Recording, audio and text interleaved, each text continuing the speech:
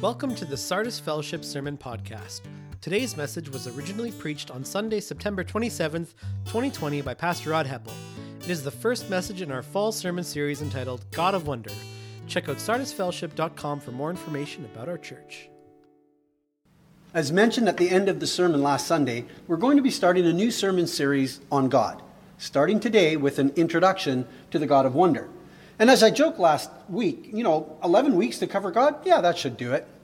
It's just a massive topic to cover, right? Actually, when I contacted Dave Lee about this sermon series, the very first comment he had was, it could be 100 sermons long. He also told me that at one time he had considered doing a sermon series like this, and he was going to call it An Introduction to God, which is a great title because of the word introduction. That at least sounds like you're going to be somewhat able to achieve your goal. Well, last December, I had gone on a prayer and a study week, and I was laying out the preaching schedule for 2020. And originally, when I was thinking about this fall and speaking on God, I had framed it, the title of the sermon series, as a question. Who is God? As in, what is he like? And I think for sure that's relevant in our culture today because people don't necessarily know what the God of the Bible is like. In fact, if they hear the word God, they don't necessarily think of the God of the Bible. They have a whole host of other ideas. So if you're someone that's tuning in today and you're hearing this and you have that perspective, I hope that you will find this sermon series helpful. But what I'm really focusing on, or who I'm really focusing on, is our own church people who have grown up with the teaching of God. And you believe that the God who exists is the God of the Bible. However, I feel that at this time we need to spend time looking at the nature of God, being reminded of his greatness and his holiness.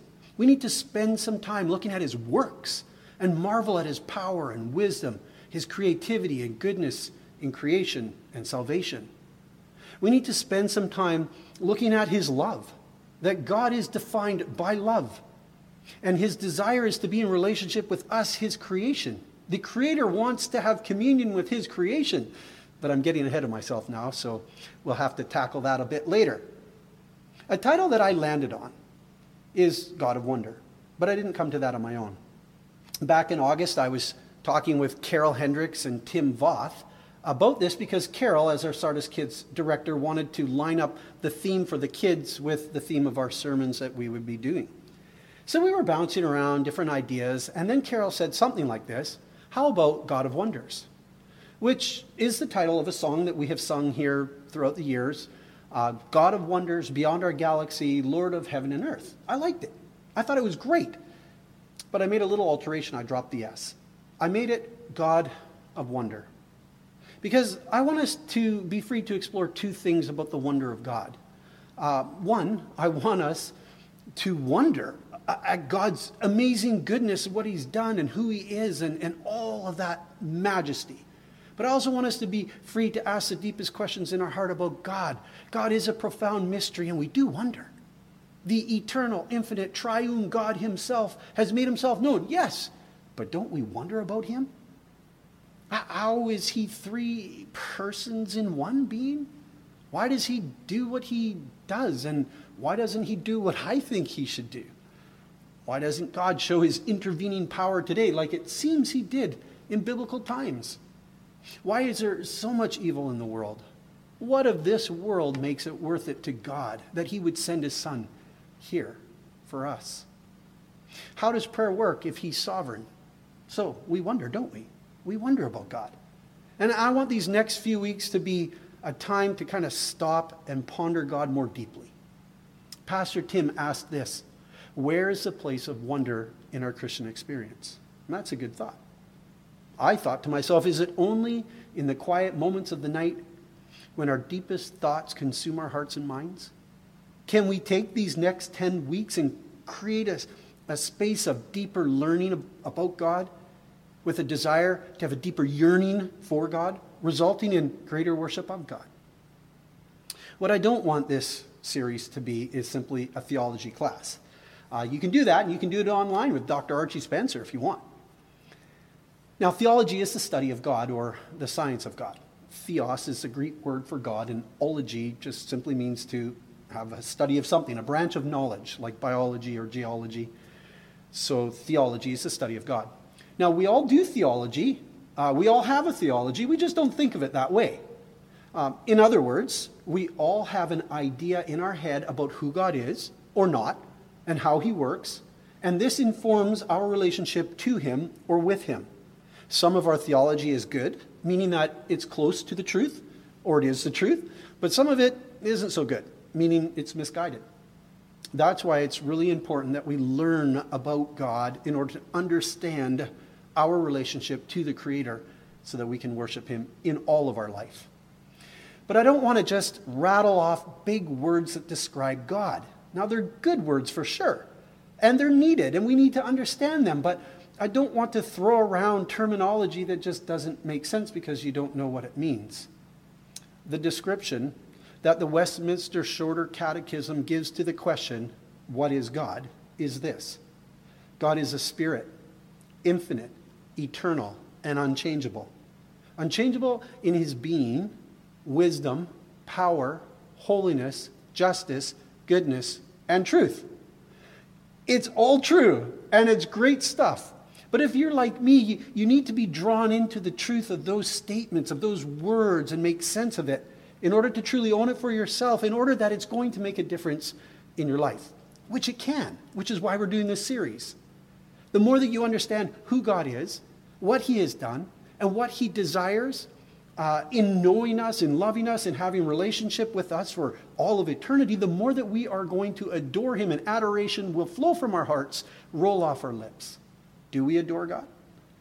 You know, a few years ago, I was in a class at Acts Seminary doing a spiritual formation class, and I was praying through a format called ACTS, A-C-T-S. It just guides you through adoration, confession, thanksgiving, and supplication.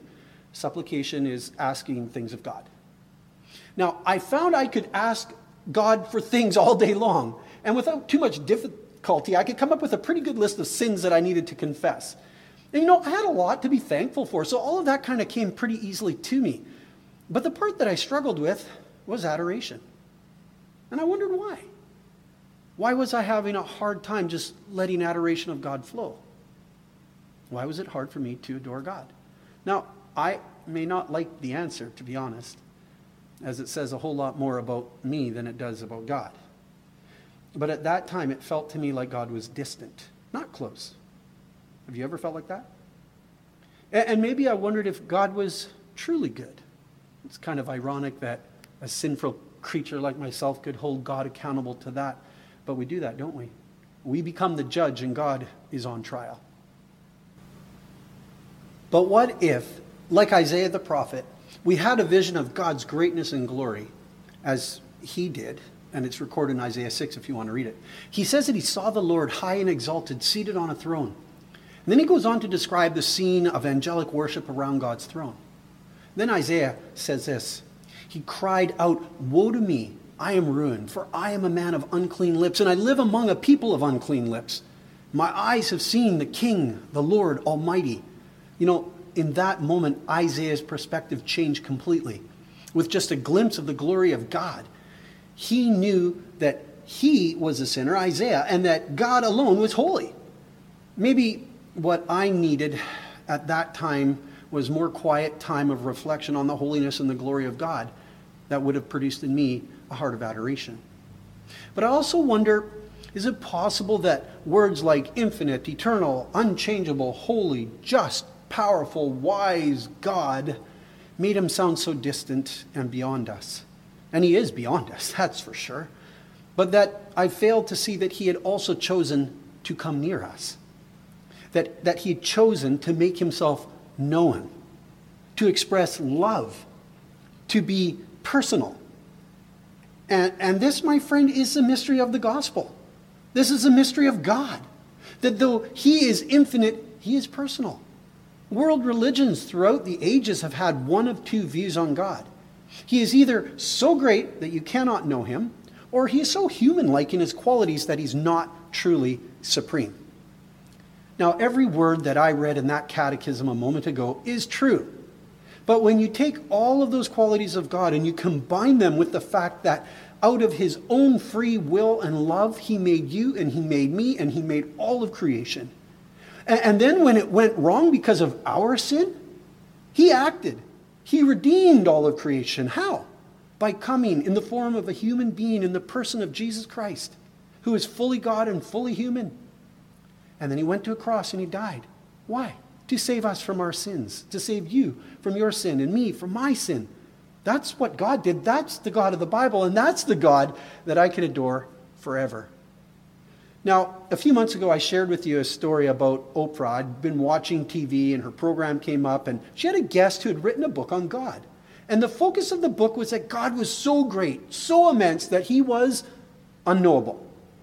Now, this perspective on God then validated any experience that a person had with God and any idea that they concluded about God from that experience, as if it was true. In fact, it was as true as any written creed or the biblical account. Your experience of God is just as true as what the Bible reveals about God, because God is so big that no one can fully know him. Now, they would be right except for the fact that God wanted to make himself known. And if this great, immense God wanted to make himself known, how might he go about doing that? What would it look like for the all-powerful, infinite creator of the universe to relate to his own creation? He's done it in basically three main ways. One, through creation. Two, through revelation. And three, through Jesus Christ, his Son. So creation. You know, there's a whole lot here that you could look at and see the hand of God. But one example is if you've ever sat outside on a starry night and you looked up, clear sky, and you see all those stars. Now, the closest star to us is the sun, and it's 150 million kilometers away. And the furthest star in our universe that we know of right now is 5 billion light years away. So how far is that? Well, we know that light travels, the speed of light is 300,000 kilometers per second. So in 1 second, you can travel around the globe 7.5 times at the speed of light. Now, take that 1 second of travel and multiply it by 5 billion light years. Now, that's a pretty big universe. Isaiah says that God measures the universe by the span of his hand. I'm not going to get too far because Archie's going to explore that later on in the sermon series. Revelation, the Word of God. All Scripture is God-breathed, meaning the Holy Spirit of God moved in the hearts of prophets and apostles to put down the truth of who God is, to put down the truth of God's story, and to show his glory. And number 3 there, Jesus, the Son of God, who is the pinnacle of God making himself known to us. In Hebrews chapter 1, it's put like this. In the past, God spoke to our ancestors through the prophets at many times and in various ways. But in these last days, he has spoken to us by his Son, who he appointed heir of all things and through whom he made the universe. The Son is the radiance of God's glory and the exact representation of his being, sustaining all things by his powerful word. God is all-powerful, infinite, eternal, unknowable to us, except that in Jesus, he has made himself known. Again, I'm getting ahead of myself, but today's an introduction of the whole series, right? We're going to delve into that more a little bit later on. To wrap up this thought, this God, this infinite God of all creation, has made himself known by coming in human form in the person of Jesus Christ. That's why at Sardis Fellowship, we talk about being centered in Christ. It truly is all about Jesus. Today, I want to take a quick look at one biblical example of a person who encountered God and came to know him in such a personal way that he could be honest with God. And that person is Moses. Now, I remember as a kid reading through the stories of the Bible, and in particular Moses found in Exodus, Numbers, and Deuteronomy. And at one point I had this thought: no one knew God quite like Moses did. I mean, it really struck me that not only do we have a lot about how often Moses encountered God, but also the dialogue between him and God. And it was just so real. In fact, Exodus 33:11 says the Lord would speak to Moses face to face as one speaks to a friend. Although we know that it wasn't fully face to face, or else Moses would have fried. It was just face to face enough so that it caused his skin to glow. It's a true story. Go read it. Moses was the one who first met God in the burning bush in that desert at Mount Sinai. And God was calling him to lead his people out of slavery from Egypt, and they would come back to that mountain, Mount Sinai, and worship God there. So I want to pick up now our story of in Exodus 33. Now Moses used to take a tent and pitch it outside the camp of Israel, some distance away. calling it the tent of meeting. Anyone inquiring of the Lord would go to the tent of meeting outside the camp. And whenever Moses went out to the tent, all the people rose and stood at the entrances of their tents, watching Moses until he entered the tent. As Moses went into the tent, the pillar of cloud would come down and stay at the entrance while the Lord spoke with Moses. Whenever the people saw the pillar of cloud standing at the entrance to the tent, they all stood and worshipped, each at the entrance to their tent. The Lord would speak to Moses face to face, as one speaks to a friend. Then Moses would return to the camp, but his young aide Joshua, son of Nun, did not leave the tent. Moses said to the Lord, "You've been telling me, lead these people, but you have not let me know who you will send with me. You have said, I know you by name, and you have found favor with me. If you are pleased with me, teach me your ways, so that I may know you and continue to find favor with you. Remember that this nation is your people." The Lord replied, "My presence will go with you, and I will give you rest." Then Moses said to him, "If your presence does not go with us, do not send us up from here. How will anyone know that you are pleased with me and with your people unless you go with us? What else will distinguish me and your people from all the other people on the face of the earth?" And the Lord said to Moses, "I will do the very thing that you have asked, because I am pleased with you, and I know you by name." Then Moses said, "Now show me your glory." And the Lord said, "I will cause all my goodness to pass in front of you, and I will proclaim my name, the Lord, in your presence.